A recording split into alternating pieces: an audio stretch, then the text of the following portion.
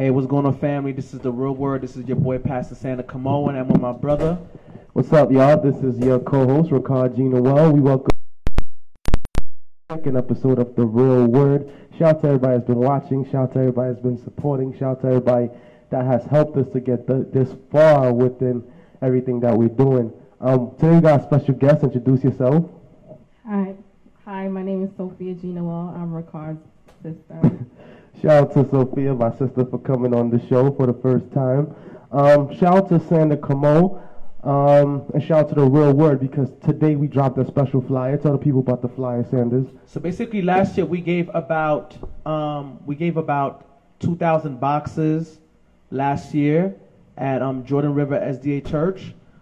This year we want to take it to the next level. We're asking that everybody who, I want to just say this first and foremost before I continue. A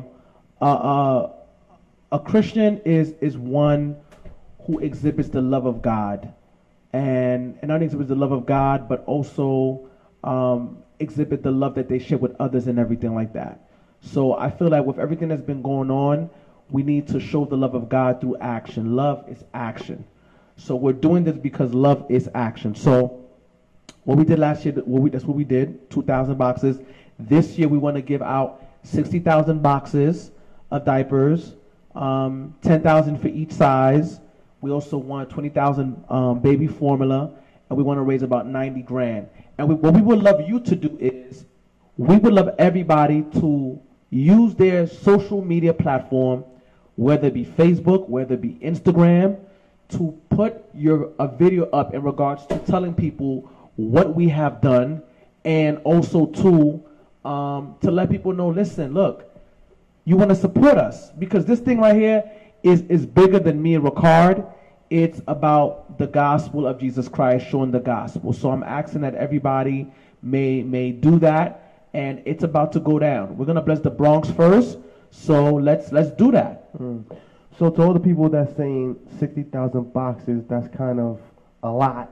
What do you say to those people that's saying that? Well, I say that when Jesus was on earth, he blessed the multitudes. So we're here to bless the multitude. We started with 2,000. We want to take it to the next level. And like I said, we'll definitely have a couple of concerts coming up. And like I said, with food, of course, and good music, so we can raise money. But we need to do this because at the end of the day, Trump is using his volumes to spew hate and violence and racism.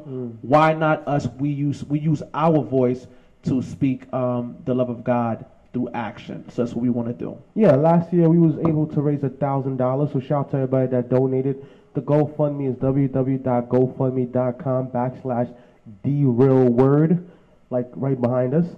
So it's www.gofundme.com/TheRealWord. Or you could hit up me or Sanders in person or over the phone, and you could donate to us in person. Either give us a cash, check, money order, PayPal. We take all forms of payment, and everything that we do with your money, we're going to submit proof of that. We're currently in the process of attaining the 501c3 status. The 90 days should be up in August. So once we get that, we're going to start hiring and empowering our own people, because that's what we have to do, right, Sanders? That's right. But enough about us. Tell the people about yourself, Sophia. Tell them a little bit about what you do and everything else. Okay, so I am a special education teacher. I teach in Brooklyn. This year I taught 5th grade special ed. During the summer I'm currently teaching 2nd grade special ed, which is way different from the group of students I had from during the school year. So the students that I have currently, I do have a lot of students who are severely autistic, and they also have Down syndrome, which at first, I wasn't ready for the challenge, but it has made me into a stronger educator. Wow. I have been teaching altogether for almost 10 years. Most of my background is in special education. Wow. But I have taught early childhood and general education in the past. I want to ask you a question. What do you enjoy most about teaching? I guess just seeing my students succeed, because working with students who have disabilities, they do have to overcome many milestones And just the littlest things as just seeing them move up a reading level, or just being able to walk to the bathroom by themselves and just complete a writing assignment without myself or the paraprofessionals in the classroom helping them. That helps me to celebrate the change that I've made in their lives as an educator. Amazing. So I guess that is the powerful moments for me, is when, even if I don't get accolade from my administrators, but knowing that my students succeed, it makes me very proud. So why did you pick this field? Because, as you said, it's a challenging field, even with the children and the place that you work, and with the system itself, it could be challenging. So why pick that field out of all fields?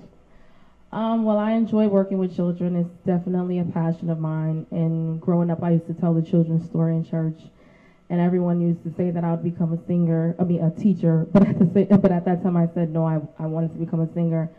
But eventually, just having the passion to just work with children, I decided that was probably the best career path for me to take. And special ed, I decided to focus in the field of special education because, again, I feel that if I need to make a change in the world, not only do I have to start with the younger generation, but I also need to start with those who can't really help themselves. And just if I can work with that particular population and I can get them to get somewhere in life and just to be successful, then I would be able to make a greater change in the world. That's amazing. And let me ask you a question. Do you feel that you made a lot of changes? Before we continue, I want to let you know that you're doing a phenomenal job. Oh, thank you. That's number one. That's number one. You're doing a phenomenal job. You're doing a good job. So you're doing great and everything like that. So the people love you. Oh, and you know, we all love you. You know, your brother loves you. You know, I love you. So you're doing a good job. So you got nothing to worry about. And I got to just keep it real. You feel me? So we're not trying to put you on blast, nothing like that. We just want to let you know you're doing good. But I wanted to ask you, Sure. do you feel that since you've been working that you made a difference? Have you seen that you made a difference? Yes, I definitely believe that I have. And the reason how I know is because I started out teaching third grade with a group of students, and then at the end of third grade, their parents asked, well, can you teach them for fourth grade? So I moved up with them from third grade. I was their teacher. Then their parents asked if I could also teach them for fourth grade. So I had them for fourth grade. Wow. And then at the end of fourth grade, their parents asked, well, can you teach them again for fifth grade? So I had those same group of kids for fifth grade. Yes. How did you feel about that? How did you feel? I mean, it was easy because then I didn't really have to worry about just getting them ready for the school year. It was just a matter of, okay, let's just continue. They knew what my expectations were. So it wasn't as much of a challenge, but it was good. It was good. And then when they graduated, wow, at the end of this year, they graduated and they're moving on to middle school, which was bittersweet. You know, it was great because then I got to see them just grow throughout the 3 years that we were together. But then now I'm like, what do I do with myself? Because I've had the same group of students since they were in third grade. So that's amazing. That's what's up. So how is it working in Brooklyn? Because we know Brooklyn children sometimes, because of the atmosphere that they're in, the environment, it also affects them. So how are children in Brooklyn? Well, where I work is very diverse. So I would say it is different from when I taught on Long Island.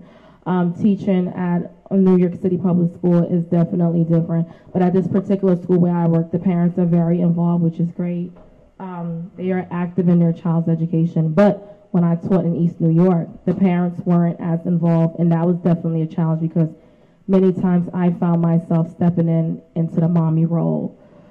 So I would say that as educators, when you go into the field of education, you know, think of it as, you know, you're entering the life of a child to make a difference. It's not just about getting a paycheck, but understand as an educator, you have to make a change. And I think when we decide to become teachers, I think that should be our main goal. Just to, especially, you know, being from Brooklyn myself, I believe that that's my calling, to definitely make a change where I am from, and not just sit back and say, you know, well, there's so many things wrong with Brooklyn.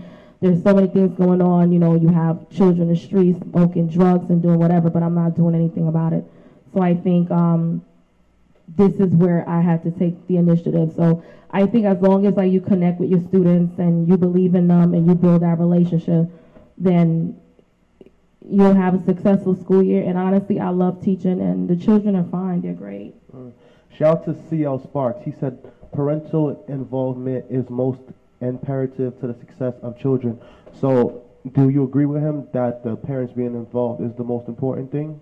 I definitely agree with him. Parental involvement is a big step. Many times parents will leave it up to the teachers to do everything, and parents don't come up to parent-teacher conferences. They're like, they don't need to be there. But what parents fail to understand is that education starts at home. Like, you have to play an active role in your child's education. And when parents are involved in their child's education, it makes their children want to learn more, because then it's like, if I don't get my act together, if the teacher contacts my mom or my dad, I know that I'll get it. So if children know that their parents are as serious about their education as they are, I think that we would have more great achievers. So I definitely agree with him. Parent involvement is the key. So why do you think some parents are not involved? Because I guess we could say that a lot of parents are distracted by the everyday hustle and bustle, as in they're waking up 5, 6 in the morning, they're rushing to work, they don't wanna have to deal with these things, so they drop off their kids and they go to school, so they don't have to deal with all of that. So what do you think of that? I completely agree. Most of the challenges that I think that parents do want to be involved. Many times the students, they come from a single parent household, and not just a single parent household, but also from low socioeconomic status households. So most of the time it's just the mother and her children. So if you have a mom who's working hard to make ends meet for her child or for her children, it's very difficult for her to be up at the school, to be involved, to be there, to volunteer at our bake sales or at our book fairs, or even attend parent-teacher conferences, because she might be a home health aide working an 8-hour shift. So even though parent involvement is important, as educators, we do have to understand that you have parents who they want to be there for their children, but at the same time, they want to provide for their children financially. And many times, sadly, they have to make the choice of staying at work instead of being present at their child's school. That doesn't say that they don't care and that they do not want to be involved, but at the end of the day, they need to be able to put food on the table. They need to be able to provide a home, and they also need to be able to make sure they provide their child or their children with the basic needs that are required for their survival. So you're saying that there's a big difference in the children that coming to school that lives in 2-parent households versus the kids that live in a 1-parent household? Yeah, so from what I've seen is that the students coming from a 2-parent household, many times the parents are involved. I had a student this year where if her dad couldn't make it to a parent-teacher conference or to a school event, her mom made it. Like they did it around their work schedules to be able to be there for their child. But on the other hand, I had another student whose mom had to work. He had about 5 brothers. And even though she couldn't make it up to the school, I used something called Class Dojo to communicate with the parents, where I will update them daily about their child's progress and just to keep them informed. And this parent would just be on Class Dojo, just constantly communicating with me. So while she was at work, she was still in communication with me, and that was still active parent involvement. We have a comment, CL Starks again.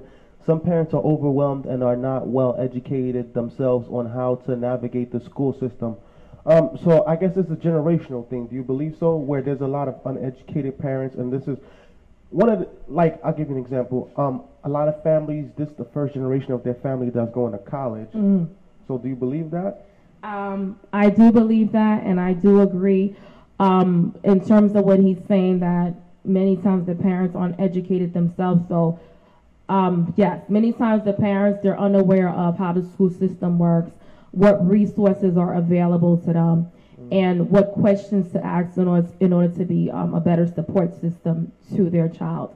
Also, when I send home homework, there are parents who do struggle with the math, because the math curriculum now is not the same math curriculum that they learned when they were growing up. It's not the same math curriculum that I learned when I was growing up. So many times, sometimes I have to go on YouTube or on Brain Pop and teach it to myself and find multiple ways to do the math before I teach it to the students.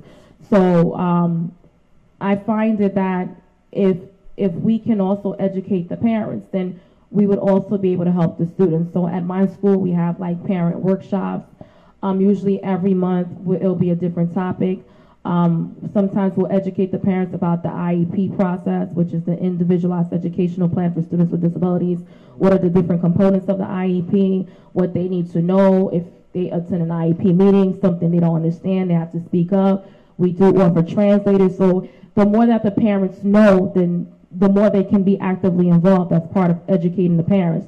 Just letting them know what resources are available. If just, communicating with them and telling them, well, if you don't understand something, I have an open line of communication with the parents.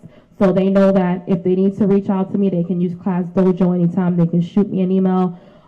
They can call the school, and then if I am available, the secretary does put them through.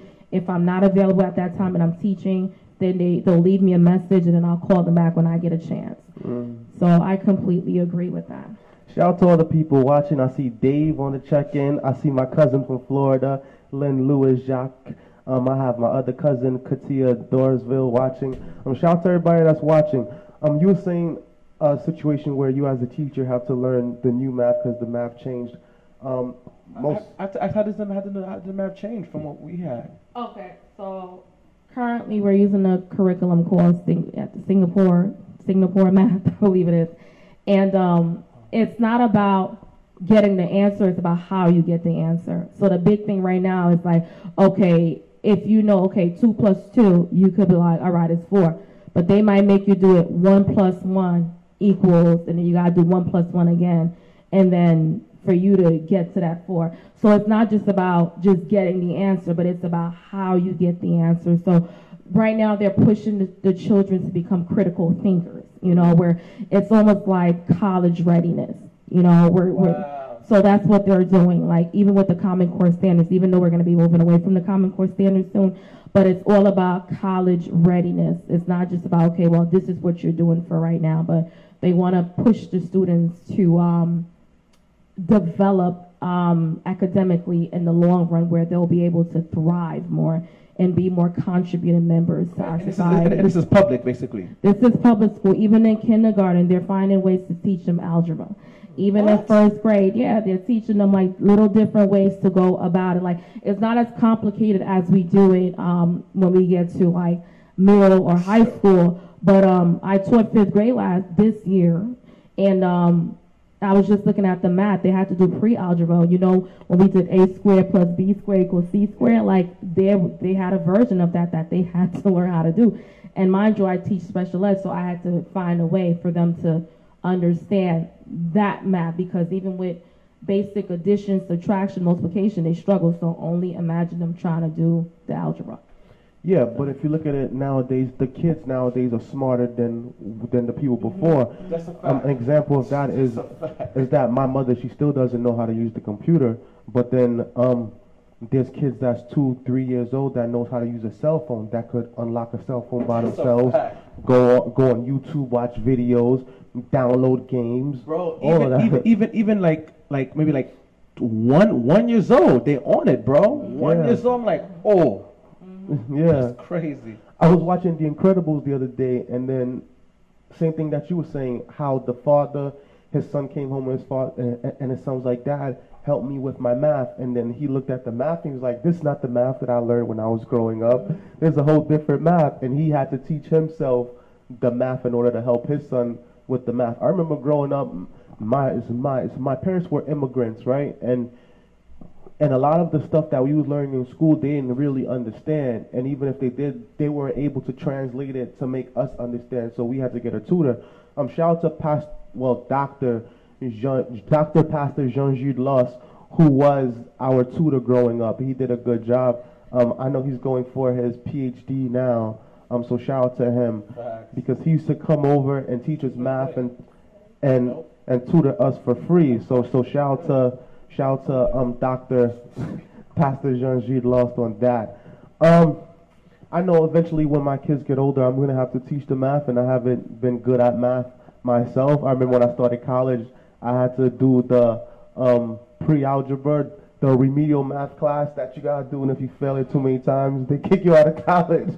I had to do that before I was able to move on in college, and then I had to do algebra 2 when I did my bachelor, so that's something that I'm gonna have to eventually learn. And even for master's degree, it's probably gonna come up too. Shout out to my other cousin Claudine. I see you on the check-in. Shout out to everybody that's Hi, watching. Claudine.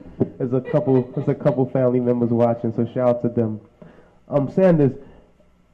Sanders, in regards to the new school system, last week we had another professor, well, a doctor. She was a teacher. We had 2 teachers last week, and they were talking about the difference. And one of them was actually your teacher, right? Yeah. And you said that she helped instill things in you that you still carry on. Definitely. I mean, like I said, starting from Miss, well, I got to give a shout out to a couple of teachers. I got to give a shout out to Miss Janet, my kindergarten teacher, who's our principal. She was my teacher kindergarten and 1st grade. I got to give a shout out to Miss Desjoie, Miss Steele, Mr. Bookbinder, Mr. Paul Phil. Mr. Bookbinder? That's what they call him, Mr. Bookbinder. Mr. Paul Phil. After I had Mr. Paul Phil, this is where my dad had Mr. Paul Phil twice, 5th and 6th. I had 7th grade, I had Miss Gatto, and 8th grade, I had Mr. Dubois. But I want to give a shout out. You remember all of them? Yeah, I remember all of them because they all had, they all saw something in me. You know what I'm saying? That I didn't see in myself. They saw the writer in me. They saw the speaker in me. They saw that I would have been great. And like I said, I didn't really use my full potential in regards to the classroom because I was so much in La La Land. I was so much in La La Land, writing rhymes and, and it makes sense, you know what I'm saying, writing rhymes and, having imagination. I still have imagination, but have imagination in regards to creating things. So, but I always remember that they always saw something in me. And what's so amazing is when, like I said, they do research, before you go visit, they'll be like, oh yeah, we know about you. We know that you're a pastor. We know that you went to school to become a pastor. We see what you do and everything like that. People talk. You know what I'm saying? People talk. So, like I said, and they tell me, listen, we always knew you was going to be something great. We knew you was going to go far. And we know that you're going to go further. So I want to shout out to all the teachers. And I believe teachers should get 6 figures for what they do because they do a lot. They basically instill the minds of kids to becoming productive citizens of society. So I want to just thank all the teachers out there. And what I remember about her, because she used to be like a substitute, but she would do the writing sometimes. She would ask us to use different creative challenges of writing. Creative writing challenges and everything like that. And she was amazing in what she did. And she was superb, so I had no complaints in that. In the classroom, of course, she was, rough and strong, you know what I'm saying? But she also was sweet at the same time. But she made us become the people that we are today. So because of her, a lot of people who are here today. You know what I'm saying? Those who didn't listen, unfortunately, circumstances happen. So life is all about choices, and with the choices that you make, you either get good consequences or bad consequences. It's the result of the choices that you make. So that's how I look at it at the end of the day. That's what's up. Mm-hmm. So, Sophia, how has your faith assisted you in your profession?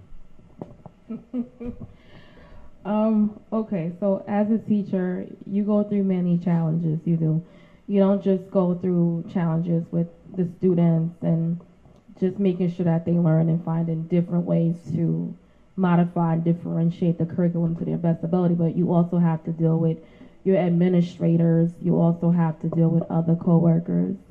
And this year, I was fortunate to have a good group of students. But last year, I did have a child in my class who was very, he was difficult.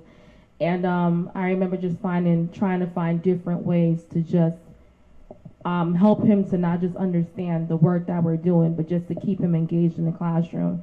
And it was very difficult, and I remember times just praying and just asking God to just help me, because not only was this child difficult, but his mother was also difficult, and his mother had a bone to pick with administration, so she made it difficult for myself and the paraprofessionals who were in the classroom because she was trying to find a way to get to administration. And then I remember just praying about it and just I would write my tithe and offering, and then I would also just give another special offering to God and just asking Him just to help this mother to be understanding and just to help her to understand also that when she makes it difficult for us, she's also making it difficult for the child. Because I remember one time he came to school and he told us, he said that he has to be bad today because, so he was just looking for different ways to just antagonize everybody on behalf of his mother. And I remember just praying. I kept my anecdotal notes, and I even came up with a behavior plan. So, you know, I basically had all my T's crossed and all my I's dotted. And then when we had the evaluation for him, and then we had the IEP meeting, based on the data and the evidence that... Pause. Just want to show that somebody just gave you a shout out. The person said this guest is very knowledgeable with topic of education and should continue to be the advocate that she is to our children. Respect. Oh, thank you so much. Thank you. Thank you. I told you. Continue. All right. So since I had I kept everything in a folder, and I had every plan that I came up with for this child in regards to their disability. And the information that I collected was very valuable during the meeting that we had with administrators and with his mom and the rest of the staff members who were present. And so it was determined that he has to go to a different type of setting, a District 75 school where they could better suit his needs. So it was not just me collecting the information that we needed in order for this person to receive the services, but it was also the fact that I prayed, and I couldn't have made those decisions and have known to, like, okay, well, I need to do this, I need to do that, without praying and just, you know, asking God to guide me. So basically, how did they feel in regards to the school, the administrators feel in regards to redistrict? How did they feel about that, the decision? They felt that we did what was best for the child. At first, the mother was very hesitant because she said she had heard negative things about District 75 school. And, but she put herself in that situation. Right. But we encouraged her to check out the different schools. We provided her with a list of schools to just, you know, go look at it. We said to her, like, this is not set in stone. It's not permanent. He doesn't have to go there. Just go look, just go see. And if you like one of the schools, okay. If you feel it's not right for you right now, okay, we'll keep him at our school. We'll continue doing our best with him. But, you know, just go check it out.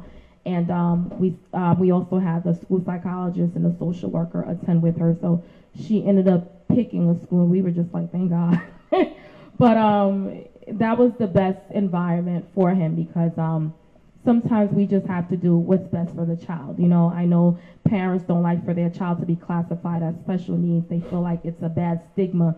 But at the same time, if you're not doing what's right for your child academically, socially, then you're doing an injustice to your child, and they're not going to be successful. But they rebrand the name. They don't call it special ed anymore, right? No, it's students with disabilities.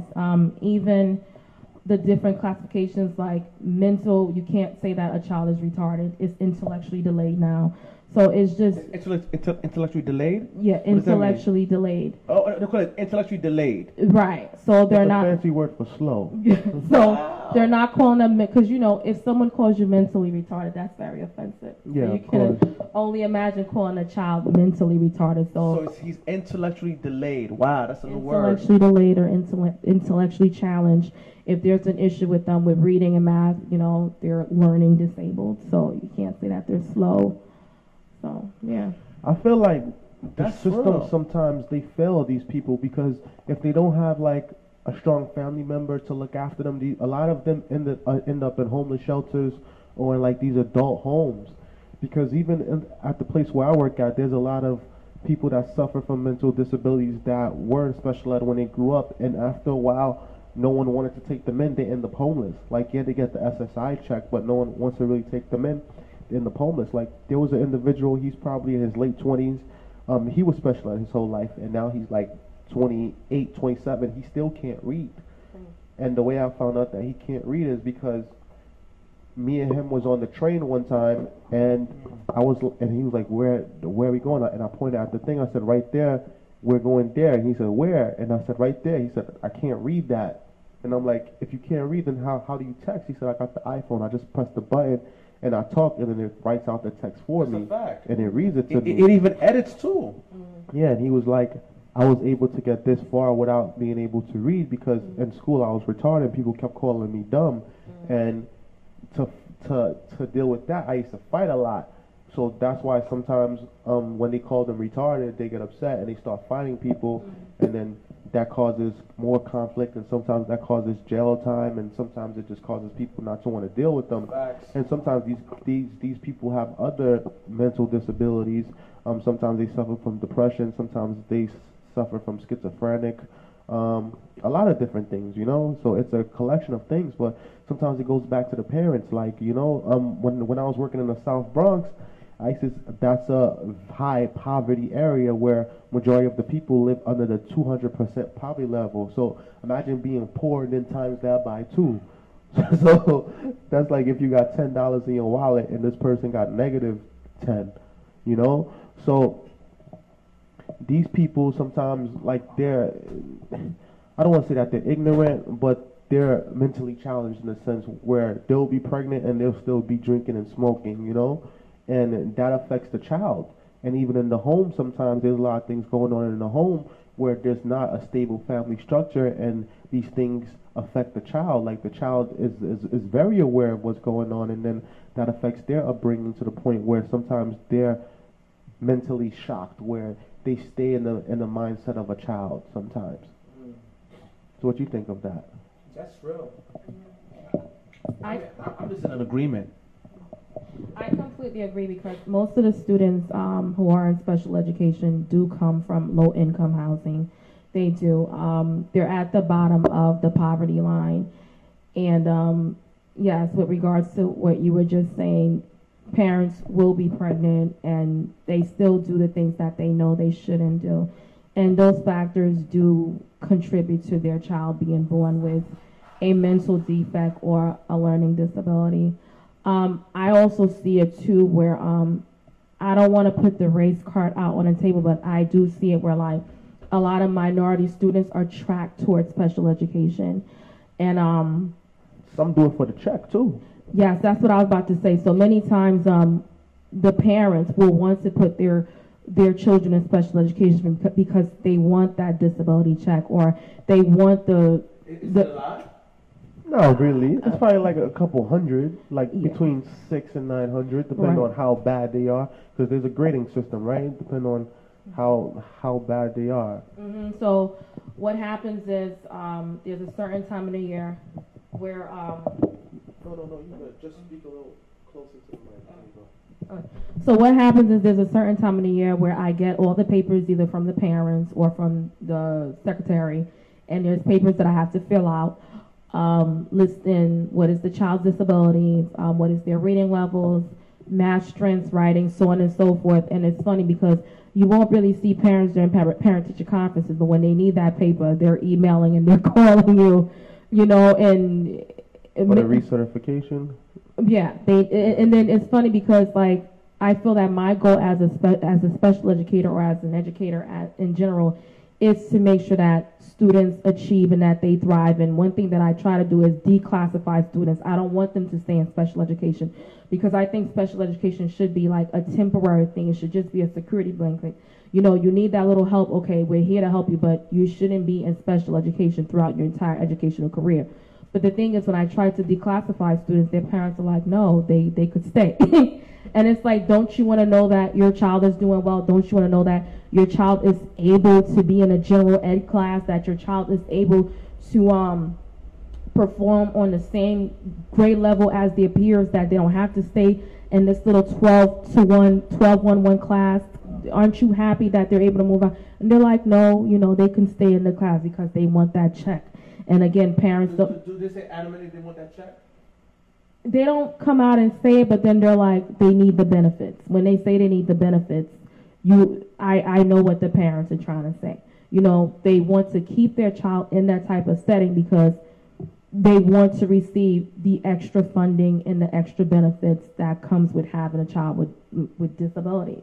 And it's really, really sad because then it's like they're holding their own child back, you know. But I did have a parent that's one of those same parents for middle school. I said to her, I said, you know what, your child is going to middle school. I'm only going to keep them in self-contained in middle school for just math and for math and ELA. But social studies and science, I think they can go into a general ed class. Look, if it doesn't work out, okay, when you have the next IEP meeting at that school, just tell them that you want them to be in self-contained full-time. But then your child is capable. Like, she's been doing really well. At graduation, she received 3 awards and she was happy. You know, so just give her an opportunity to show you what she is capable of doing, that she's a really smart girl. Don't hold her back. Yeah. Shout out to CL Starks again. They said it's called a face-to-face letter. Sadly, it's go to the parents. Another thing, even when a lot of these people, when they grow up and they have children and they're in these government programs, they have something similar to what you were saying, but it's called an ILP, an independent living plan. And it's basically they get assigned to a social worker now since they're an adults, and the social worker sets up a plan to help them get their life back on track, whether it's they need assistance with financial budgeting, whether they need to be assisted in other programs, whether they need a home health program where someone comes to their home and helps them every day, or whether they need housing, for instance. So these people, they start off in the system, and then it's almost like they stay in the system for the rest of their lives, sadly. What do you think about that, Sanders? I'm just taking it in, bro. I'm just taking it in. Yeah. So yeah, guys, I see a couple people watching. If you have any questions, just drop it on. Sanders, you had a couple of current events, some trending events that you want to speak about. Definitely. Just want to know anything else you want to say in regards to your thoughts. I think you did phenomenal. Oh, thank you. No, I think that pretty much wraps it up. You sure? Yes. Okay. So basically, just wanted to talk about a couple topics. Well, right now, they're focusing on Trayvon Martin, and I wanted to know why you think that they're still focused on Trayvon Martin. Why are they still talking about Trayvon Martin? Why is Trayvon Martin still relevant today? Just wanted to ask you guys that. I could start off. The executive producer of this film is Jay-Z. We know Jay-Z. Shout out to Jay-Z. He's one of the black leaders within our community at this point, and he's finally using his platform for something positive, I could say. He's bringing light to a situation where we did not fully get all the answers, where we see an older gentleman was exonerated of any wrongdoing and of any crime. He did not even receive a manslaughter charge, and a situation where he basically stalked a young man. Even a manslaughter charge. That's real. He stalked a young boy that was armed with Arizona iced tea and some Skittles. He was just trying to get to his way home, and he basically got off with stand your ground law from Florida. Most recently, there was a white supremacist that was in a parking lot, and he was basically stalking a black woman and harassing her, and a man jumped in and he shot the man, and he got off based on the stand your ground law. So these are things that. But they gave him. I think they gave him 25. Did they give? I mean, did they give him? Which guy? The black man. No, the black man got killed. He got killed. He got killed by the That's white supremacist. crazy. The white supremacist was harassing a woman, and then the guy stepped in, and then he got shot, and the guy got off because of the stand your ground law in Florida. So it's things that we're still dealing with today, you know, especially in the atmosphere where we live in a situation where a lot of people are getting comfortable within their racism. A lot of people say it's because of the presidency and things that are going on, and this is bringing light to a situation. It's unfortunate what happened to this young man, and I think by bringing light to the situation, it would assist us to prevent these measures. Not only us, people of color, but people of other races, where they could understand one another and have better sense of communication instead of resorting to violence. That's well said. How about you, teacher? I completely agree. I do feel that, well, since Trump has been president, a lot of people have felt the liberty to just act on their, how would I say it, hidden desires. I guess, or if they have a race issue, they feel so comfortable now, where it's like, okay, well, you know what? There's someone who kind of sees the same point of view as I do, so let me just do it. And they've been getting away with it, and it's very, very sad. I mean, America has come a long way. There has been changes, and with everything that has been happening recently, it almost feels like we're backtracking. You know, and I think this is where, especially people of color, we need to collaborate and come together as a people. It's the only way that we're going to be able to bring forth change, because even when you look at back in the 60s, when African Americans back then, when they were trying to make a change, they were together. They were allied together, and I think that many times as a black community, instead of like working together and collaborating, you know, we're often against each other, and it's for the most petty things. You know, you see someone with a new pair of Jordans, and it's like you want to kill them just to take those off their feet, and it's like, it's very sad. And I think that we need to open our eyes more about what's happening in the world around us, and then just come together and just figure out a plan, because if we're united, there will be change. You know, you notice that, like, with the lighter shade, if there's an issue, they stand firm and they get laws passed. You know, they go to the White House, they go to the Supreme Court or wherever they need to go, and they get laws passed. You know, the gays, they stand united, they stand strong, and they're able to make change because they are a very strong body. And I think that as minorities, that's what we need to do. Or things are going to continue to happen around us. We're just going to sit back, we're going to cry, we're going to complain. We might have like a rally or a protest for a day, but then after that we sit our butts down and then nothing else happens. We're only mad temporarily, but we're not doing anything for the long run. I think as a people, we're easily distracted.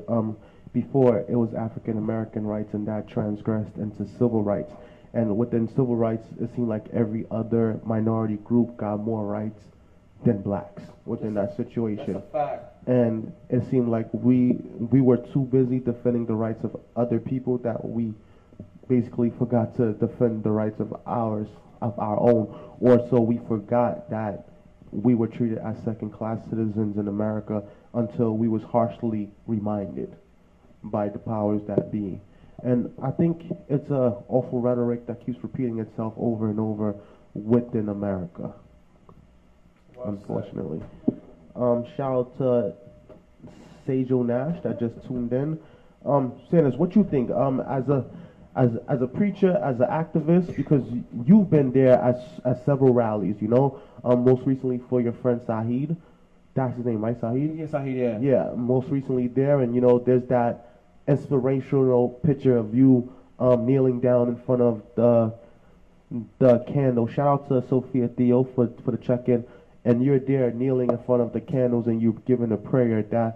That picture was really, really positive, and I think that picture was strong in itself. It spoke 1,000 words. Wow. What's the feeling as one of the boots on the ground when you within? I think unfortunately a lot of people have different agendas. I think that people need to have a summit in regards to getting objectives across, not just having rallies. They have their point, I understand, but we need to also start having boycotts. Boycotts are very essential, very important, and I think that's what we need to do on a consistent basis. And I want to shout out Colin Kaepernick, who's brought an attention by himself, saying, you know what, we're going to boycott the NFL. I'm not going to watch the NFL and everything like that. So salute to him and everything like that. And also, to while we boycott, also too, we get legislators from the local level, from the mayor to the governor, of changing laws, and from then they can go to federal and everything like that to pressure people like Trump and everything like that. You know, we can all make a difference. We can all make change, but like I said, we need to start boycotting first with our dollars, because the black dollar is powerful. We are the biggest consumers in America.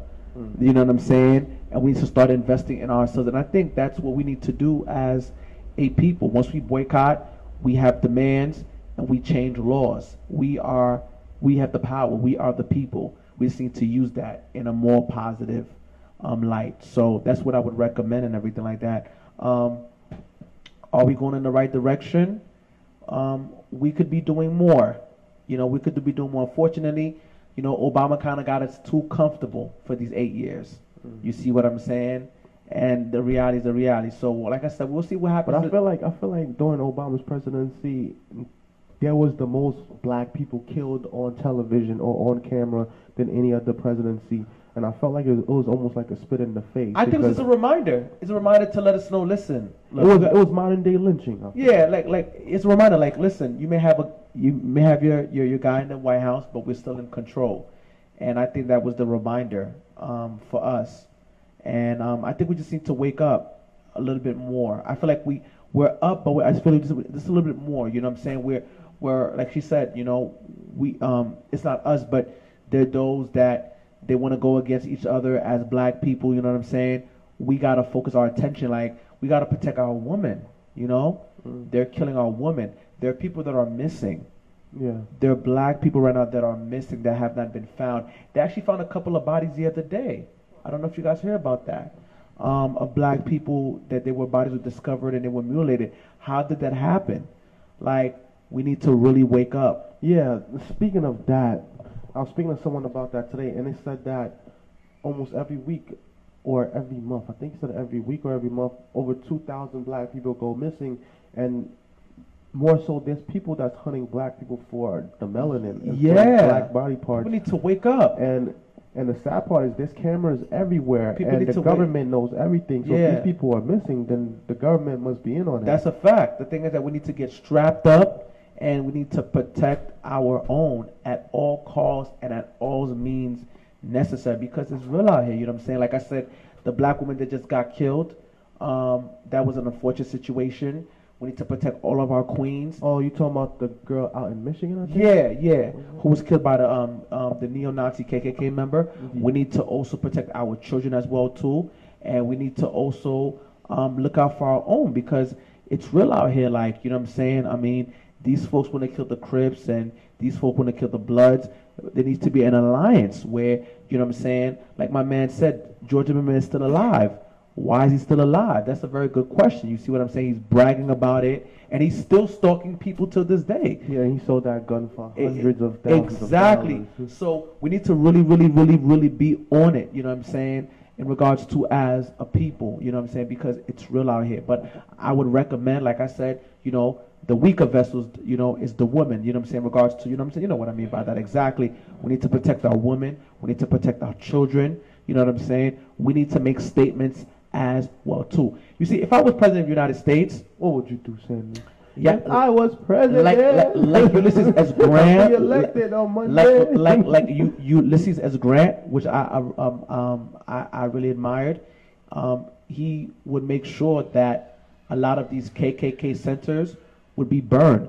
All of these KKK centers would be burned and would be bombed if I was president of the United States. But they took off the white cloths and they put on different clothes. They put those blue. Yeah, but I'm just saying, if I was president, that's why I'm just a pastor. So, but if I was president, all these KKK centers would be bombed. But how would you find these centers? No, they're out there in the United States. Uh-huh. They would be bombed, and those who have those. I wouldn't say bombed would be the best thing to do. They would have to be bombed, and those who are involved in those organizations would have to be prosecuted. It's the same way like in Germany that it is unacceptable to mention the name Hitler or to go hard for the Nazi party. Like, Hitler's not mentioned in Germany at all, because the thing is that you spewing hate. You feel what I'm saying? And what did the KKK do? The KKK, they target Jews, they target blacks, they want blacks to be lynched, they want them to be castrated, burned. Like, there needs to be consequences for that. I'm being honest with you. Hey, you never know. Maybe I can run. Well, you never know, right? But like I said, in regards to that, at the end of the day, like, those people need to be prosecuted and to be tried, because they're killing innocent black people and they're taking innocent black lives for no reason. You see what I'm saying? And they are the biggest terrorists. And like Senator Booker said, Kamala Harris and Senator Mendez and Senator Senator Schumer, they are the biggest terrorists. Why are they not being targeted? Why are they not being investigated? You see what I'm saying? But that's when we have to get together as a people, and we have to make noise in order for them to be investigated, in order for change to happen. Because if it's happening to our people and we're quiet, then they think that it's okay because we're not doing anything. Like I said, we'll get mad about it for the time being, we'll complain, but we're not taking it an extra step. There's not, we don't have any consistent rallies, consistent marches. We're not going to the Supreme Court. We're not going to the White House. We're not writing to our senators. We're not writing to the mayor. So it's like nothing is happening because we're not trying. The civil rights leaders back then, they worked. They did the sit-ins. They did the boycotts. Yep. They marched. Okay, they went to Congress. Yep. They did everything that they had to do in order for change to happen. So it's not going to happen if we just sit there and we fold our arms and we get mad and we huff and puff and we cry. Yeah. We have to make noise in order for things to start happening. Because it's survival. It's life and death. And like I said, God, like I said, I never would have thought that the situation would happen to Saeed. You see what I'm saying? You see what I'm saying? So my thing is that, like I said, God forbid it's like any of our close friends is missing. Or let's say, for example, that you find out that, one of our friends who passed away because they took body parts. Mm-hmm. Like, you know what I'm saying? But you find out, when they do investigation, they find like a lot of trash bags inside the body and everything like that. These things are something like that's for real. So we need to really, really, really be on our guard because there's a war out there, man, towards our women. There's a war out there towards our children. It's psychological, it's mental, it's spiritual, it's all that. Like it's real out here. You know what I'm saying? Shout out to CL Starks. Once again, sadly, the unity that exists during the civil rights movement isn't as prevalent today for the most part. That's a fact. It's because I think we lack solidarity where we are not unified. We allowed many differences to come in between us. Light skin, dark skin, Brownsville, East New York, Canarsie, Jamaican, Haitian, Trinidadian, even Trinidad and Tobago. Some people are like, oh, I'm Trinidad, I'm Tobago. Like, they let all these differences come in between us, but when other people see us, they're like, okay, you're black. Yeah. They don't see the differences that we see within ourselves. But then we always doing things to social class within one another, and then all that does is separate us. There's a famous African proverb: if there's no enemy amongst us, then the enemy from outside can't get in. And a lot of times we forget who we are, and with no knowledge of self, you're gonna be lost all the time. Facts. And we're not listening to the elders that came before us that's providing us with knowledge. We're not reading these books, and we're not writing our own books, so therefore other people are writing these books, and other people are rewriting our history, and we're standing aside, not doing anything about it with our hands out, and we're living hand to mouth, as in we have our hands out for something to put in our mouth, and whatever they put in our hands, that's what we put in our mouths. So we basically receiving the crumbs, and we're satisfied with that, because a lot of people are basically satisfied with the life that they're living, and they're not ready to take that step and get to the next level. And I think a lot of our people, I'll give you a perfect example. Dave Prescott, or whatever his name is, his last name is Prescott. He plays quarterback for the Dallas Cowboys. He said, oh, I'm about change. I'm about the future. I'm about unity. But I don't feel like kneeling for the national anthem is the right place during the football games, because football is about fun and it's about family. So even though I'm about unity and I'm about change, I don't think that's right, and it has no place. So basically, you're saying that, okay, I want change, but I don't respect the change that they're doing, because I would just rather do my job and get paid and go home.